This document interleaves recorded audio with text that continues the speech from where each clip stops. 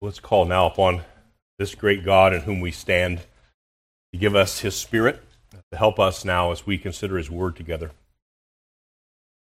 Our God and our Father, we thank You in the name of Christ. We thank You for the power, His power, Your power revealed in the resurrection, power of our triune God revealed in those ordinary, everyday things that we see in our lives, and particularly we marvel at the power at work within us to save our souls from hell, to deliver us from the wrath that was justly due to us, to reconcile us as sinful men and women to a holy, holy, holy God. Change our hearts, to give us hearts of flesh instead of hearts of stone. Father, help us to lift up our voices in thanksgiving to You. Not just our voices. Help us to humble our hearts before You in humble thanksgiving for all that You have done, for all that You are. Help us as we look together at Psalm 138 as a meditation on the causes of our thanksgiving before You. We ask this in Christ's name. You take your seats and turn with me to Psalm 138. And that might surprise you a little bit this morning. If you're a visitor with us, we've been working our way through the book of Judges. And we've come now, there are 3 chapters remaining, and there was just something in me. I just could not bring myself. It's rare that I interrupt a series, but it was hard for me to think about doing Judges 19 on a Sunday following the weekend when many of us have gathered together with family and loved ones to express our thanksgiving to God. So I chose Psalm 138. Psalm 138 meditates and contemplates the being of God and all of His goodness and His attributes, but also particularly His works among His people. Now, of course, Thanksgiving is a secular holiday, and it's not something we ordinarily as a church mark those kinds of events, but it is good and right for all peoples in all places at all times to give thanks to God. Even for whole nations to do so. In fact, that's a theme of one of the stanzas that we're going to see in Psalm 138. But there are 2 problems as I think about this particular holiday in light of my own perspective and my own inner workings. I've as I thought about this and meditating upon Psalm 138 and thinking about this particular holiday weekend, there are 2 things that I see that I often myself get wrong, and perhaps maybe you can relate to this. First is that the event of Thanksgiving eclipses the act of Thanksgiving. Can you relate to that at all? That all the planning and all the preparations and the travel and all those kinds of things ends up eclipsing what we're actually supposed to do. You want to think about it this way, the noun ends up being more important than the verb. The event of Thanksgiving becomes central rather than the act of simple, humble praise. Secondly, and I think this is become more and more pervasive in our culture, and I'm going to read a quote in a minute that shows it wasn't always this way. But Thanksgiving always must have an object. We are thankful to someone or something. We're not just thankful in general. We have just a general spirit of thankfulness. Well, thankful to whom? Where do we believe these good things that we have, the goodness that we receive, where do we believe it comes from? And sometimes it's right. It's good to express thanks to men at times, to men and women at times. There are people who have poured into our lives, and it is good to say, I thank you for what you've done for me. I can thank my parents, for example. I can thank my spouse. I can thank my children. I can thank many of you for things that you have done and the ways that you have prayed and loved. But ultimately, we must come back to this reality that all thanksgiving is ultimately, finally due to Yahweh alone, to God alone. He is the source of all good. In fact, as we look at Psalm 138 here in a moment, David declares that it is the duty of all nations, all people, and in fact, every individual person, it's the duty to give thanks to God. To give thanks to Yahweh. In fact, many of the founders of our nation understood this. It was something that I think as a culture, as a nation, in large measure we have lost. Many of the founders understood the necessity of calling upon the Lord in thanksgiving as a nation, as individual people, as communities of faith. In fact, on the 3rd of October in the year 1789, the very first president of our nation, President George Washington, issued a formal proclamation of thanksgiving. And I'm going to read just a few excerpts from this proclamation. You can find it with a very simple online search.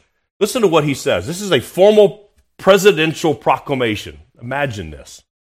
Whereas it is the duty of all nations to acknowledge the providence of Almighty God, to obey His will, to be grateful for His benefits, and humbly to implore His protection and favor. And whereas both houses of Congress have by their joint committee requested me, quote, to recommend to the people of the United States a day of public thanksgiving and prayer to be observed by acknowledging with grateful hearts the many signal favors of Almighty God, especially by affording them an opportunity peaceably to establish a form of government for their safety and happiness. Now, therefore, the proclamation reads, I do recommend and assign Thursday, the 26th of November next, to be devoted by the people of these states to the service of that great and glorious being who is the beneficent author of all the good that was, that is, or that will be, that we may then all unite in rendering unto Him our sincere and humble thanks.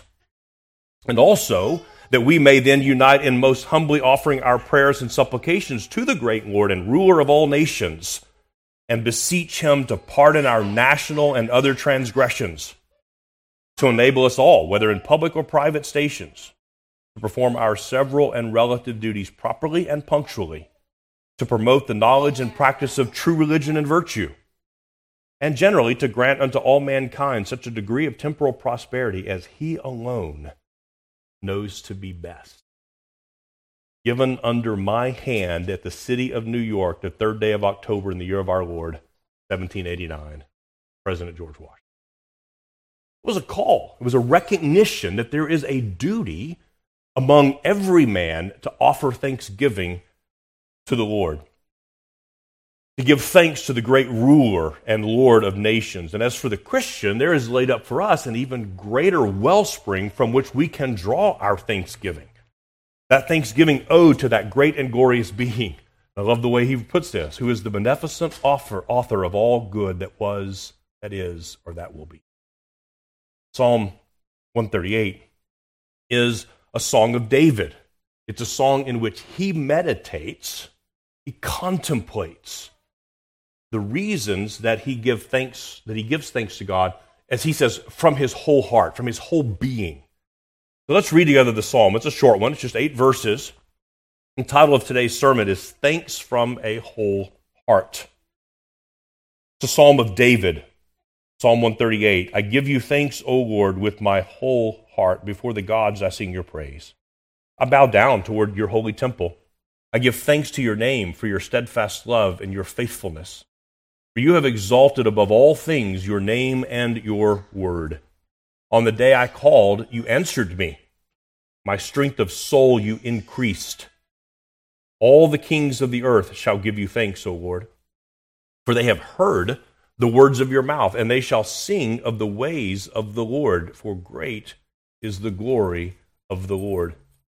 For though the Lord is high, he regards the lowly, but the haughty he knows from afar.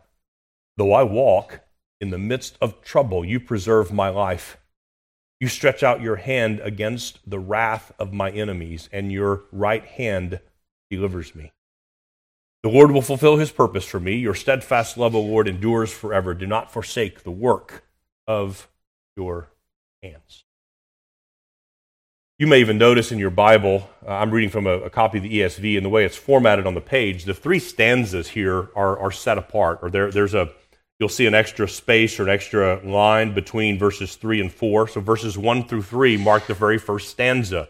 And in that stanza, we learn that David praises Yahweh, praises him because God keeps his word. God keeps his word. Then in the second stanza, verses 4 through 6, David praises Yahweh because he rules above all authorities. He is the God who rules over all men and all authorities. And then lastly, the last two verses form the final stanza of the hymn. David gives thanks from his whole heart because God rescues and delivers. God rescues and delivers. Let's look at the first stanza, verses 1 through 3. God keeps his word, and because God keeps his word, he is worthy of our thanksgiving. And David says, I give you thanks, O Lord, with my whole heart. You ever notice the fact that it's very easy to praise with your lips while simultaneously your heart is grumbling? Or is that just me? We have that capacity, don't we? And partly because we socially, we know what we're supposed to do. We know what we ought to be doing, and so we'll conform to those outward things. But inside, our hearts can be far from thankful. We can be grumbling. We can be complaining inwardly. And what David's realizing here is that the praise that is due to Yahweh must be the experience of your whole person, both inward and outward. It is not just the praise of your lips, but the meditation of your heart, the thoughts and intentions of your mind that are owed to God in thanksgiving. It's insufficient to praise with our lips that don't speak consistently with what's going on in our inner man. And David expresses this whole heart thanksgiving to God. But then he uses an interesting phrase. He says, before the gods I sing your praise. Now, is David professing belief in other gods? Saying that there are other legitimate gods and he needs to offer his praise before them as well? Well, of course not. Absolutely not. In fact, he's actually speaking consistently with what the Bible teaches in multiple places, Old Testament and New Testament, that there's only one true and living God.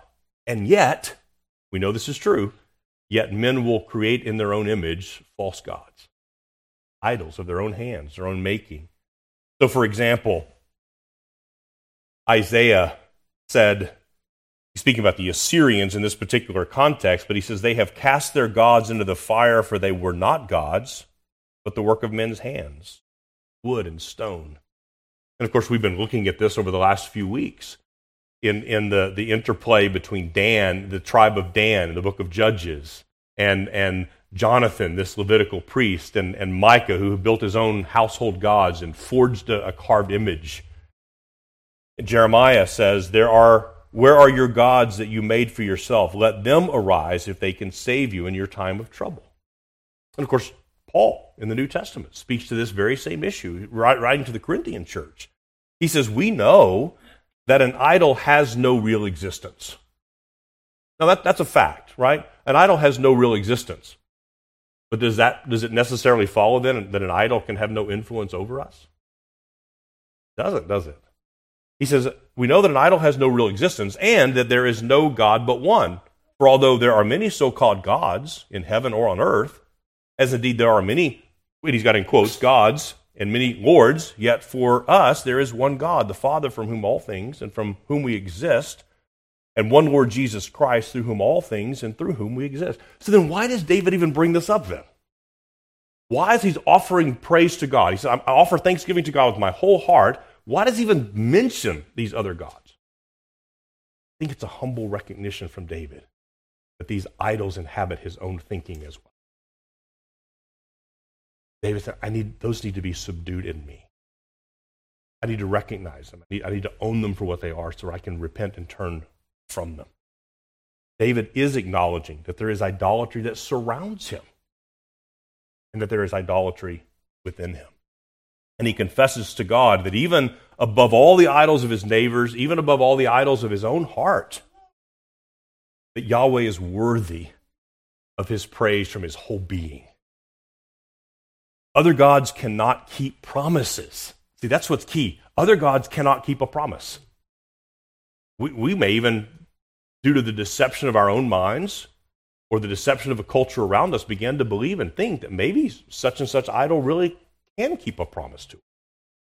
Maybe it can help us in some way. But we know that any supposed word from any other so-called God is worthless and reliable. And I wonder, can we say that this morning? As you think about where you are right now in your own life, can you say that you seek to praise God above the idols that capture your affection? And that your desire is for your whole person, your whole man, your whole woman to give praise to God apart from all these other distractions, all these things that occupy and vie for our attention. Now notice what David expresses next as he thinks about his worship and his praise and his thanksgiving of Yahweh. He says in verse 2, I bow down toward your holy temple, and I give thanks to your name for your steadfast love and your faithfulness. You have exalted above all things your name and your word. The Yahweh keeps his word. Now this is very interesting. When David, he says here, I bow down toward your holy temple. As he meditates upon his duty of thanksgiving, as he thinks about all that God has done, he says, I bow down toward your temple. Now, there's a little bit of a trick question. Where was the temple to which David bowed down? Better yet, maybe the better question is, when was it? It was still in the future. There was no temple. So is David crazy? Is he just making things up? Is he kind of naming and claiming? Because we know that David had actually set out to build a house. He said, I live in a house of cedar, but my Lord, my God, still dwells in a tent. So I want to build a house for the Lord. Now, that's a noble idea, but the Lord basically confronted David and said, yeah, that's a great idea, but you're not going to do that. But David is believing God's promise, because what did God say in return? I'm going to raise up your own son who will build me a house. But here's the catch. David, I'm going to build you a house. Dynasty, a lineage from which Messiah will come. You can go and read this in 2 Samuel chapter 7. You read the whole chapter. It's marvelous. The interaction between God and David and the promise that God has made to establish David's throne as a perpetual, eternal, royal throne. And David remembers this promise. So as he says, I bow down toward your holy temple, what he's saying is, I'm claiming your promise that you will provide a king who will one day deliver this king. In 2 Samuel chapter 7, we read this, when your days are fulfilled and you lie down with your fathers, I will raise up your offspring after you, who shall come from your body, and I will establish his kingdom, and he shall build a house for my name, and I will establish the throne of his kingdom forever. Here, he's not speaking of hundreds of offspring and hundreds of generations. He's speaking of one particular offspring who would come from the very lineage of David. And so it was more than a mere building in which David had placed his faith. It was not a building to which David looked. It was not a building for which he gave thanks. He understood that Yahweh had promised to demonstrate his covenant faithfulness through David's royal seed. David had promised, or God had promised far more than a place of worship. He promised an eternal kingship. God goes on to say, and your house and your kingdom shall be made sure forever before me. Your throne shall be established forever. In accordance with all these words, in accordance with all this vision, Nathan spoke to David. So David is saying, I bow down towards these promises. I bow down in a holy reverence, a thanksgiving for what you have promised to deliver. And then he says, and I give thanks to your name. He gives thanks to the name of Yahweh because God's name itself signifies his covenant-keeping faithfulness. And the way that Hebrew poetry is often structured, we'll have line upon line, where often one line will be magnified and enhanced by the very next line. And that's what we see here. I bow down toward your holy temple and give thanks to your name for your steadfast love and your faithfulness. David uses this word, this Hebrew word that we need about 100 English words to translate it because it is so packed with meaning. It is the word hesed. It's God's covenant faithfulness. It's his steadfast love. It's the immutable aspect of his divine covenant with men. And he says, I bow down toward your temple. I give thanks because, or for, your name or for you because your steadfast love and your faithfulness. And you have exalted your name and your word. You see, that's a curious statement in verse 3. On the day into verse 2, for you have exalted above all things your name and your word. David is saying, in a sense, all the works of God of old will pale in comparison to the fulfillment of the covenant promises to which David is looking for. Think about all the mighty acts of God in all of Israel's history. David said, all that's going to pale in comparison to what God has yet to do, what he has promised to do. The work of covenant faithfulness that God has promised will surpass all of his works in history. And then in verse 3, David has already seen a foretaste of this work of deliverance in his own heart. Look what he says. On the day I called you, you answered me. My strength of soul you increased.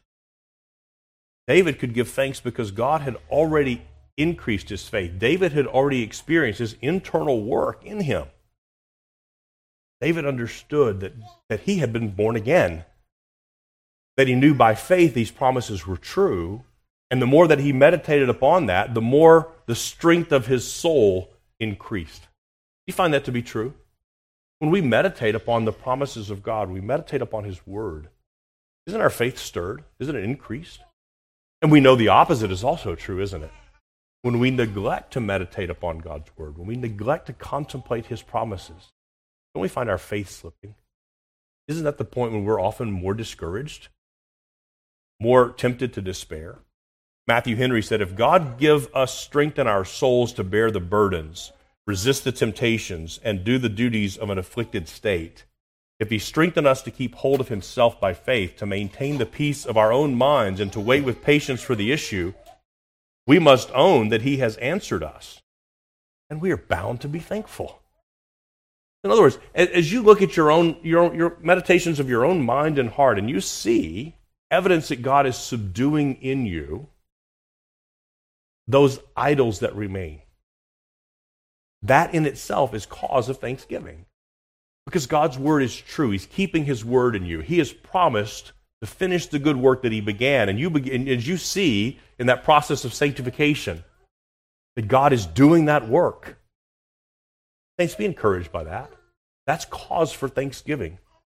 As we meditate together on our thankfulness to God, may his Holy Spirit increase our faith.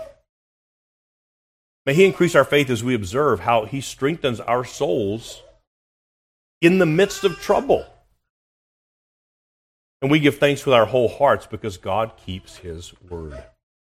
Well, then in the second stanza, David goes on to praise the Lord and give thanks to God from a different vantage point.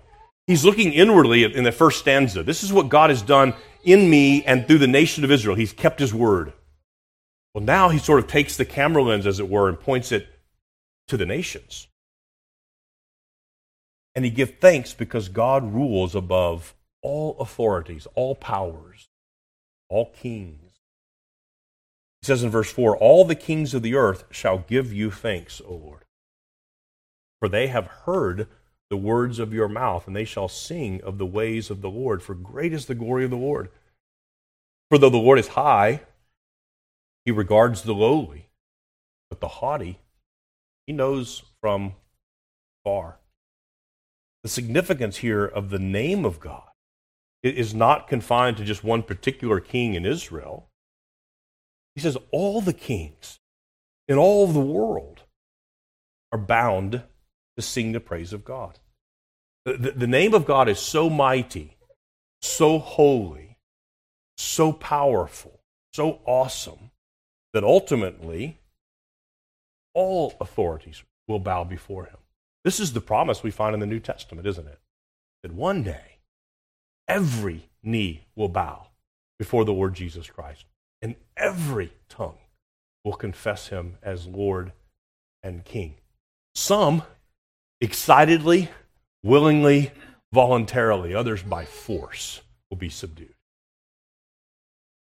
The Bible teaches us that this is expressed ultimately in the Lord Jesus Christ, isn't it? This triumphant, glorious victory over all the nations. Paul testifies in Philippians 2, for example. And being found in human form, he humbled himself by becoming obedient to the point of death, even death on a cross. Therefore God has highly exalted him and bestowed on him the name that is above every name, so that at the name of Jesus every knee should bow, in heaven and on earth and under the earth, and every tongue confess that Jesus Christ is Lord, for the glory of God the Father. This is the promise. And David, as it were, is looking forward to that. Again, he's building upon what he's saying in the first stanza. That God keeps his word. That God is going to establish a royal dominion, a royal throne. And one day, that very ruler, that very king, that offspring that would come from David, would rule over everything, would be exalted above every power, every authority.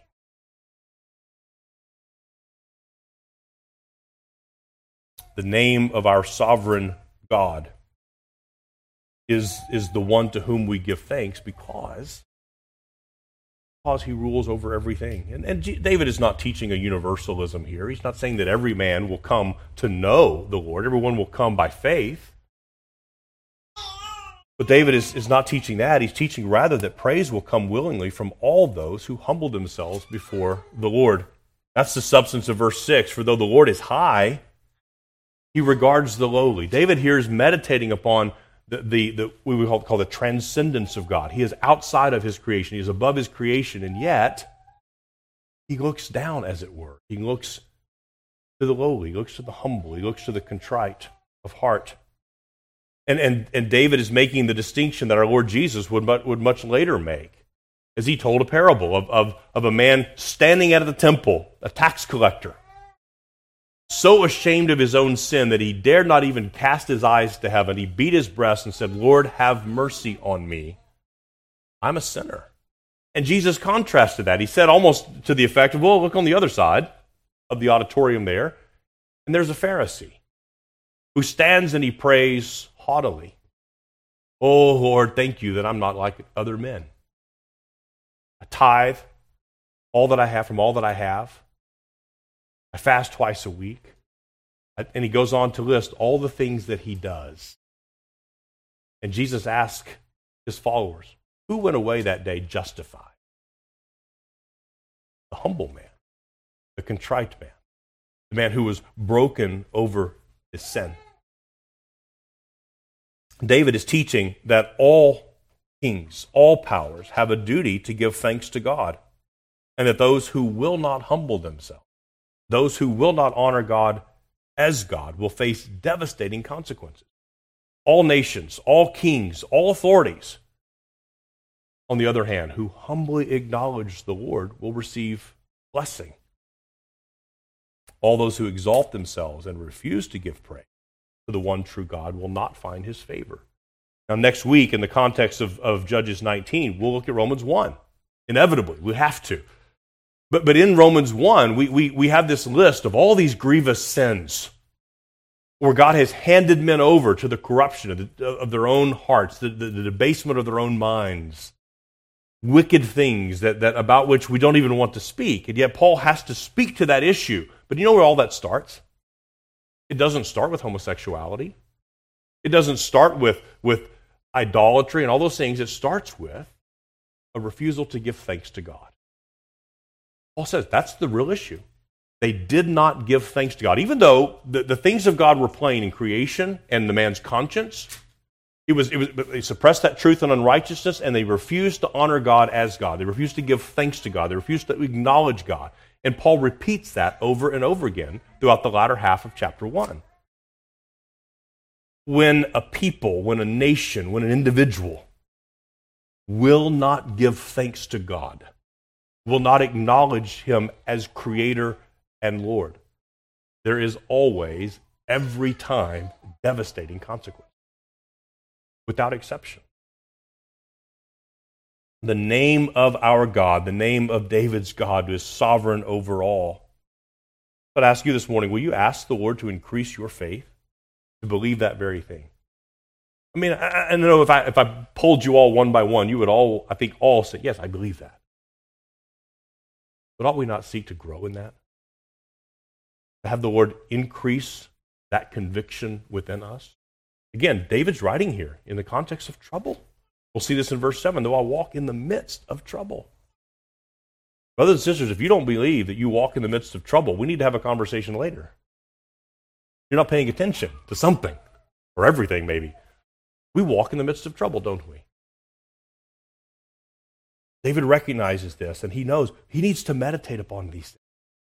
And there is a duty for all men to praise God because he is over all things. Not only because he keeps his word, but also because he is an authority above all things. And we have even greater light than what David had.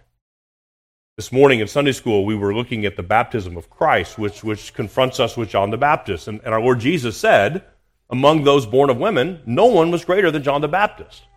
But he goes on to say, but I tell you this, the least in the kingdom of heaven is greater than he.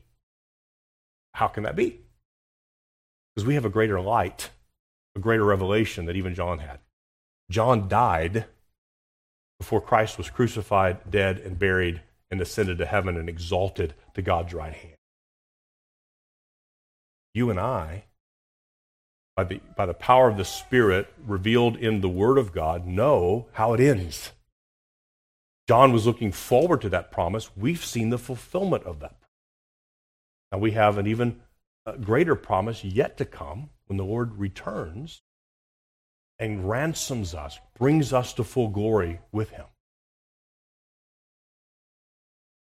It's not just our kings in our governing spheres or in industry that need to be reminded of this duty to recognize the name of God as sovereign over all things. As God's people, don't we need to recognize that his name stands above every authority? That the name of God stands above every sphere of life? What rules you? David mentions the beginning of this. Back into the first stanza, before the gods I sing your praise. He recognized the reality of the human condition, that we are by nature idolaters. By nature, we will worship, even those who've been born again, who have a new heart given to us. Aren't we still tempted in those ways? Aren't we tempted to find other things, and we will voluntarily relinquish authority to those other things? So I'd ask you to consider, what are those things for you that compete with the all-sufficient name of the Lord Jesus Christ? What stands as king? Is it King Illness? You willing to bow before King Illness? Or King Cancer?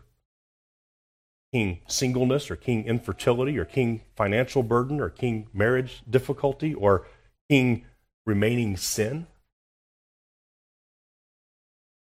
What king do you think, are you tempted to believe, is still over Christ? Where do you need the Spirit's work in you to increase your faith? To believe, no, Christ stands over that too. There is no authority. There is no sphere. There is no dominion. He stands over Christ. Yahweh is worthy of our praise because, first of all, he keeps covenant. He keeps his word. Secondly, he's worthy of praise from our whole hearts because he rules and he governs over all authorities. And not just those authorities out there, but just as we can create idols out of nothing, can't we create authorities out of nothing? Aren't we tempted to bow before something that has no authority over us? Sometimes there's few things worse to the conscience of a sincere believer than a falsely informed conscience. Oh, I'm wrong to do this. Why do you think you're wrong to do that?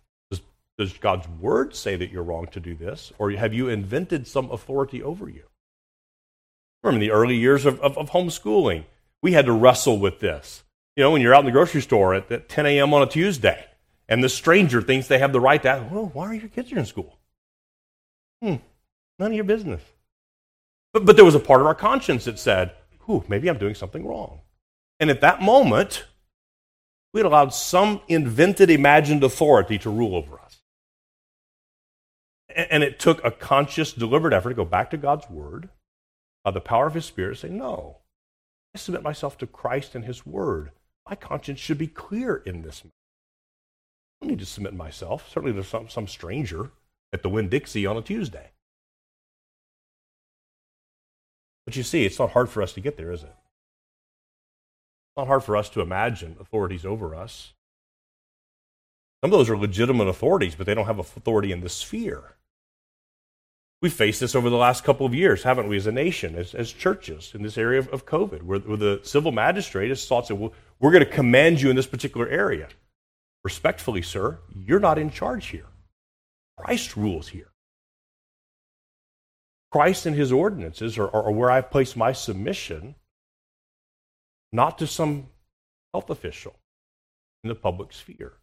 Very important we understand those distinctions and recognize where our consciences are bound and where they ought not to be bound. And David testifies that God is worthy of his thanksgiving because he rules and he governs above every sphere and every authority. Let's see in the very last stanza. God is worthy of our thanksgiving because he rescues and delivers. I think you'll see as we run through we work through the last stanza, David's psalm is not comprehensive. He's not in any way, shape, or form attempting to articulate all the reasons for which God is worthy of our thanksgiving. As to paraphrase the Gospel of John, if that were true, all the books in the world would not contain the things that could be written in that regard. David is simply meditating upon particular attributes, particular works of God. So here, he meditates upon God's delivering, God's rescuing and deliverance. David looks beyond his immediate place and his immediate circumstances, and he expands his field of view to include even eternity. He looks beyond his present trouble. Though I walk in the midst of trouble, you preserve my life. And David, by saying that, doesn't mean just for today, you preserve me physically. And David is looking to eternity.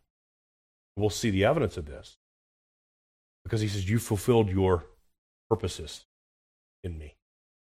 Your steadfast love, your covenant love endures forever. Even in the midst of all kinds of trouble that this world can bring, saints, we may yet be confident that our God, unique among all the false gods that are professed among the lips of men and the minds of men, our God alone can deliver. Our God alone can rescue. And we ought to seek to grow by God's grace and by his power and our confidence in that fact.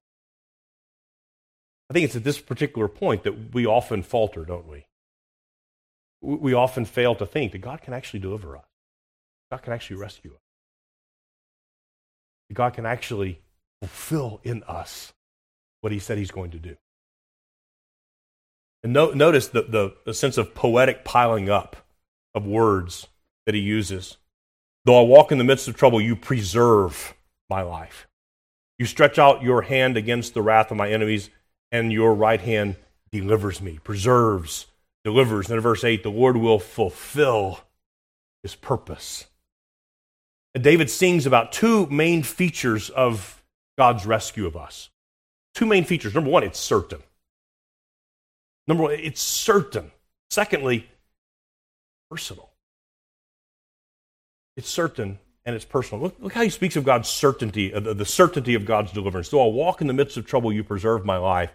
You stretch out your hand against the wrath of my enemies. And this is why I love preaching the Psalms. And this is why when we finish Judges, we're going to spend some time in the Psalter for several weeks.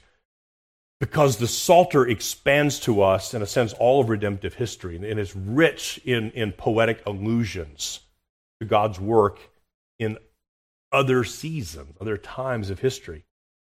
So when you read here, again, he's using poetic image. So when you read this, you stretch out your hand against the wrath of my enemies.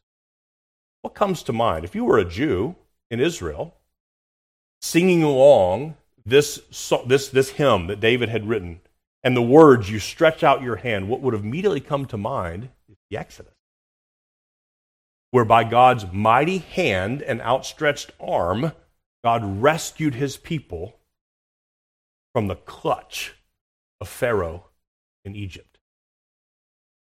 So when David says, stretch out your hand, and he makes this allusion to the Exodus, what he's saying poetically is, in other words, Yahweh has rescued before, I know he'll do it again. We know. I know as king, we know as a nation, God is perfectly capable against all odds, against all adversaries, against the mightiest army on the planet. The outstretched arm, mighty hand of God, we have been delivered. So our deliverance is certain. But he also says in verse 8, the Lord will fulfill his purpose for me. Again, this is covenant language. God is going to fulfill. He's going to keep the promise that he made. He's going to finish what he said he would do. This is certain. And once again, David makes an appeal to the hesed, the steadfast love, the covenant faithfulness, which endures forever. You stretch out your hand against the wrath of my enemies, and your right hand delivers me. The Lord will fulfill his purpose for me. Your steadfast love, O Lord, endures. David sings that God's deliverance is absolutely certain. But he also takes note that not only is it certain, but it's personal. Personal. Not only could David sing that his rescue by God was inevitable, infallibly certain, but he knew that his rescue was personal. It was near. Yahweh is not rescuing from afar.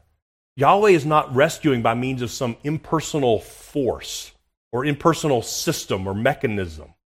Notice the repetition of the word hand. Again, it's poetic imagery. He says, though I walk in the midst of trouble, you preserve my life. You stretch out your hand against the wrath of my enemies, and your right hand delivers me. And then at the last verse, do not forsake the work of your hand. So why is this important? Why is this here? Now, does God have hands? Children, you know the catechism. What is God? God is a spirit. He does not have a body like men, right? God does not have hands like we have hands. Now, for you kids, you don't have to memorize this word. You can if you want to impress your other friends. Anthropomorphism. And it's a theological word that means there are words described in the Scriptures, words given that describe, in a sense, anatomical features of God that we know he doesn't have, but it's language that accommodates to us and helps us to, in a sense, imagine God's work. We know God doesn't have hands, but it is no less testified that by his mighty hand and outstretched arm he delivered from Egypt, for example.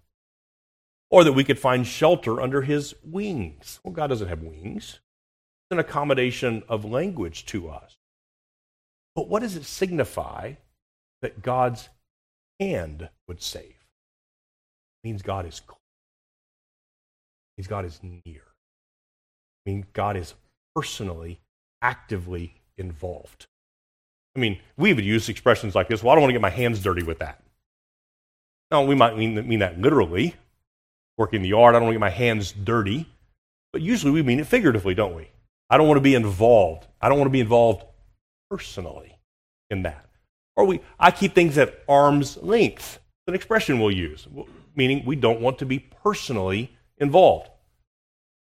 David testifies that his God's own hand is at work in his deliverance, in his rescue.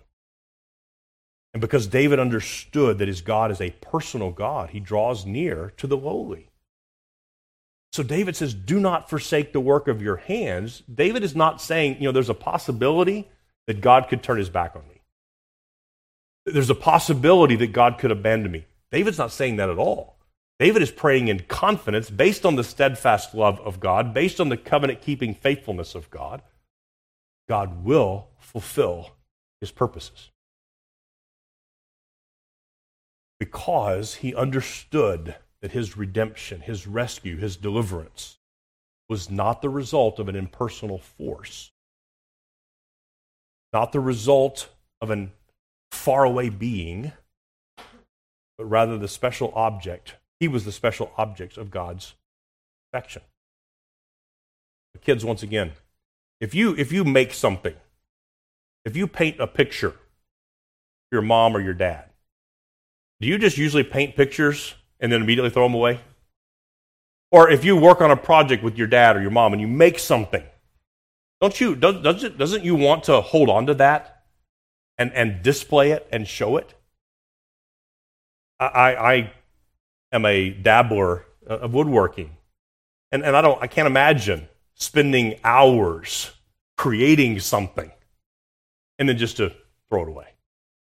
There's a part of me that's in that creation. And I think that's hardwired into man. It's hardwired into women to want to create for the glory of God, to create something that endures, that's beautiful. So, we have a natural tendency to want to preserve the work of our hands. Now, how much more? How much more is our Heavenly Father willing to preserve the work of His own? That which He has done personally, that which He has forged and created. David confidently believes that he is the work of God's hands. And therefore, God is not going to forsake him. Now, isn't this the true full glory of the incarnation? Is that it was far beyond just the hand of God that He extended to us. The eternal second person of the Trinity, the only begotten Son of God, entered into space and time, entered into the world that He had made, and took on humanity. Far more than just a hand. He took on our whole body, our whole soul, our whole human person.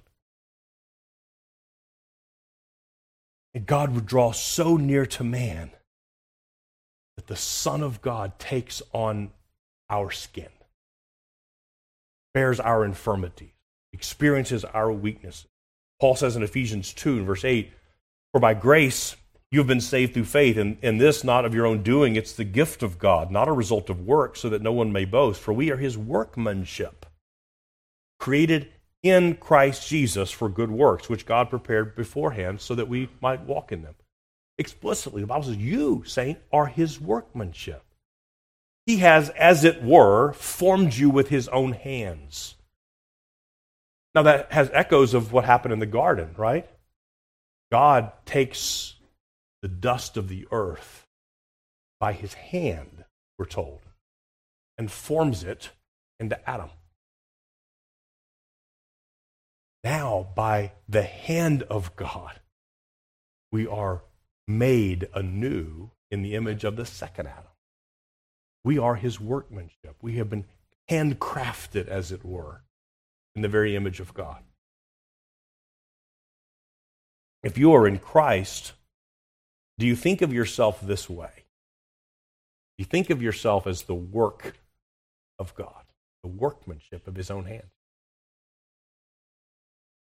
Now, if we think about that, it might tempt us to think that, well, okay, I will grant that. I'm the workmanship, but I'm kind of like that crooked piece of pottery that gets made in the second grade that won't really stand up. It's the ashtray that no one but a mother could love. And there's some truth in that. But David rested his hope in the fact that God had personally been involved in his deliverance. And not only that, was going to fulfill all of His purposes. He's going to complete the good work. And the apostles pick up on this same theme. Because we are the work of God, because we are His workmanship, because God draws near to us into that work, and He has promised irrevocably and infallibly to finish that work, Paul could testify to the Philippian church, for example. "I am sure of this, that He who began a good work in you will bring it to completion at the day of Jesus Christ." Isn't Paul saying something almost identical to what David sings here? The Lord will fulfill His purpose in me. Your steadfast love, O Lord, endures forever. Do not forsake the work of your hand. Alexander Maclaren makes this observation. He says, "Because Jehovah's loving kindness endures forever, every man on whom His shaping spirit has begun to work may be sure that no exhaustion or change of these is possible." God is not as the foolish tower builder who began and was not able to finish. He never stops till he has completed his work, and nothing short of the entire conformity of a soul to his likeness and the filling of it with himself can be the termination of his loving purpose or his achieving grace. Saints, you are the workmanship of Christ if you're in him. God has, as it were, with his very own hands made you, and by his very own hands sustained you. May the Spirit of God help us to give thanks this morning for this very reason, that we stand secure as workmanship of God himself. He has promised infallibly to finish the work that he's begun in us. In many days, it won't feel that way, will it? If you've walked with Christ more than, 24 hours, you know that, right? You know that there are times when it doesn't feel like I'm making any progress. It doesn't feel like God is really at work in me. Yeah, this is where David comes back and says, this is where my surety, this is where my security has to stand. By his very own hand, by his mighty right hand even, is both personal and powerful, that he's going to finish the work that he's begun. Now, my sermon title was intentionally a little bit of a play on words. Sermon title is Thanks from a Whole Heart. And David, I think, intends this idea here in back to verse 1. I give you thanks, O Lord, with my whole heart. He means two things by this. One, a heart that his entire being. Spoke of that already. The entirety of his personhood needs to give thanks. But also he worships with a heart that has been made whole. He worships from a heart that is now a heart of flesh, not a heart of stone. He's the recipient of grace. He's been born again. If you are in Christ, you have the opportunity to give thanks in a way the pagan can never do. We can. It is right for us as a church to declare to the nations, to declare to our civil authorities. And we do that, even as you sign your name on a letter to a civil authority this morning for whom we've prayed. We'll send those letters out this week, and they will be reminded of their duty to serve God. Those who are outside of Christ don't have the capacity to give God thanks as they ought. But if you're in Christ, you have the opportunity to give thanks with your whole heart, both your entire being and also a heart that has been made whole, that has been quickened by the power of the Spirit, been made alive by grace. Only that heart that's been transformed by the grace of Christ, that's been revealed in the gospel and accomplished by the power of the Holy Spirit, can give the kind of praise that God deserves and the kind of thanksgiving that is commanded of us. So the question before you is, do you know this transforming work of God's grace and power? I mean, as you consider yourself, is your heart whole? Is it the same dead heart that you were born with? Because all of us were born with the same heart. The same rotten, stinking, decaying stone, the Bible calls it. Hard, impenetrable. It will not bend, it will not yield. And yet, by the power of the gospel, you've been born again, you've been given a new heart. It comes with that new affections, new will, new desires, new appetites. Those don't all come in a moment. Your new heart does, but the affections that flow from it take time to develop, don't they?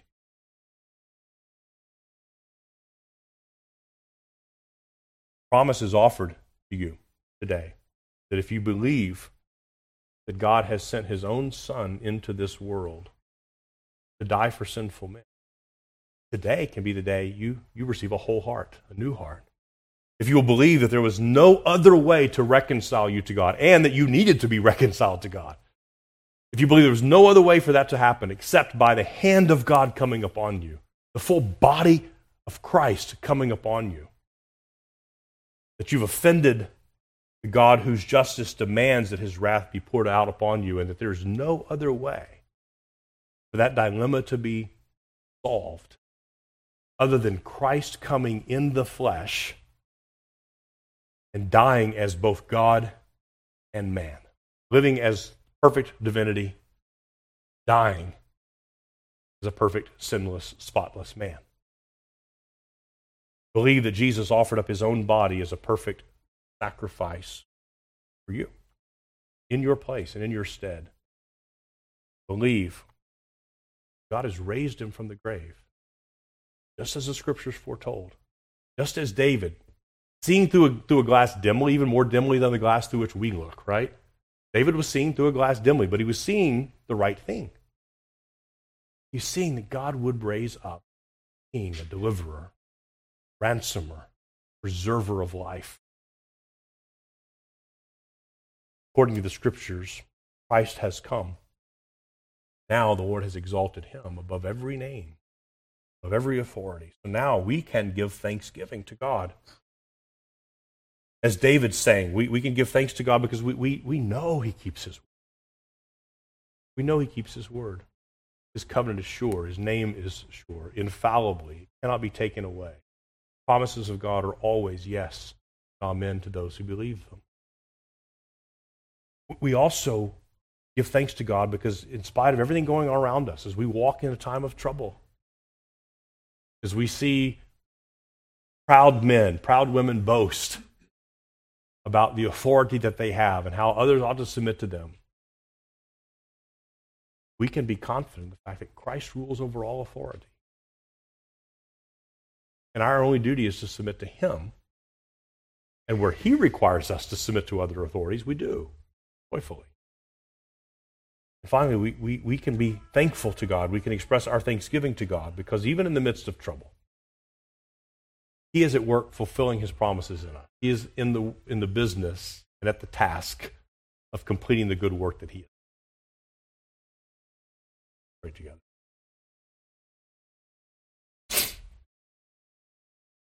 God and our Father, we thank you. Lord, help us to give you thanks with our whole hearts. You have now made us alive in Christ. You have filled us with your Spirit. You have granted to us the privilege of hearing and reading your precious and very great promises.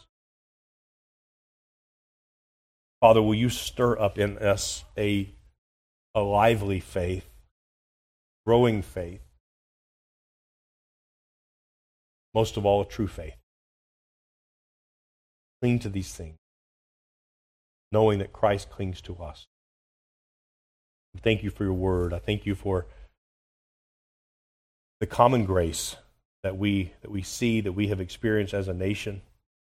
I pray that your common grace will once again pour out like water on dry land. We pray for your special grace to come, the work of your Spirit to bring revival in our own hearts, in our community, in our nation. We pray for the glory of Christ's own name. You will bring many other sheep who are not yet yet part of your fold into not only this local body, but into all true churches. Christ can receive the praise for which he is. We ask this in his name.